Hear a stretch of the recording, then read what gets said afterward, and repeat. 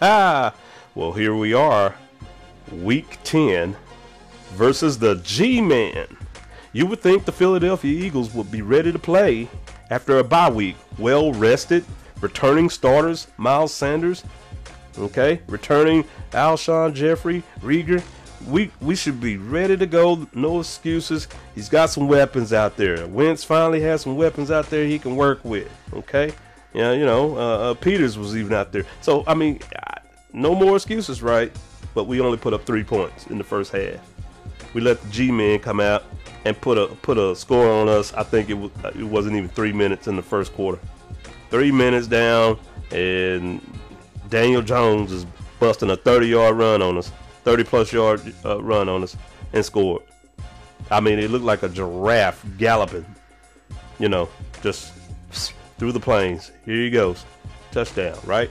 So, I don't understand why it is that Wentz is getting outplayed by subpar, in my opinion, subpar quarterbacks. He's expected to be elite.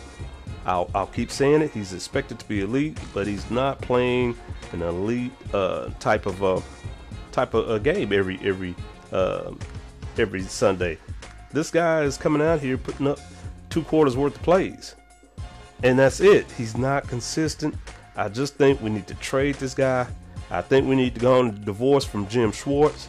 I think Doug Peterson needs to release himself from offensive coordinator play caller, because he's just not good at it. I mean, you abandon the run, and it cost us. I mean, Miles Sanders did his job, but I mean, man, when you abandon the run and become so predictable, this is not working. And I don't understand how hard-headed you have to be to not be able to adapt and change. Okay, bottom line, we got outplayed straight up in all 3 phases of the game.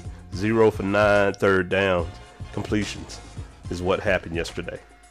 I mean, it's either Carson is throwing to the receivers and they drop the passes, or he's just clearly overthrowing them a lot and forcing throws. I mean, this is who he is, and I don't need to see any more games or films to deter that. He's an average quarterback. That's it. Now I say start Jalen Hurts, give him 4 quarters, see what he can do. Let him start a game and then get a true, picture of the type of quarterback he is. You'll be able to analyze him fully instead of putting him out there during trick pony plays. It's just not the way to do it, Doug. And you make it, it's almost as if, he's been sabotaged. It kind of feels that way.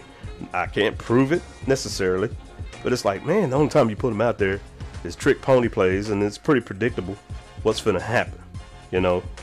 So we just need to tank at this point.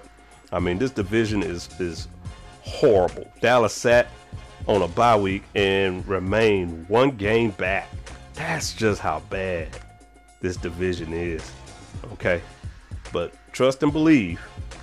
There's going to be some changes next year, and I know, that's expecting a lot. But Jeff Lurie, there's no way he can be happy looking at, how Howie Roseman didn't do a damn thing before trade deadline. I mean, we didn't make any moves. Carson Wentz, how he's, regressing, and Doug, his play calling.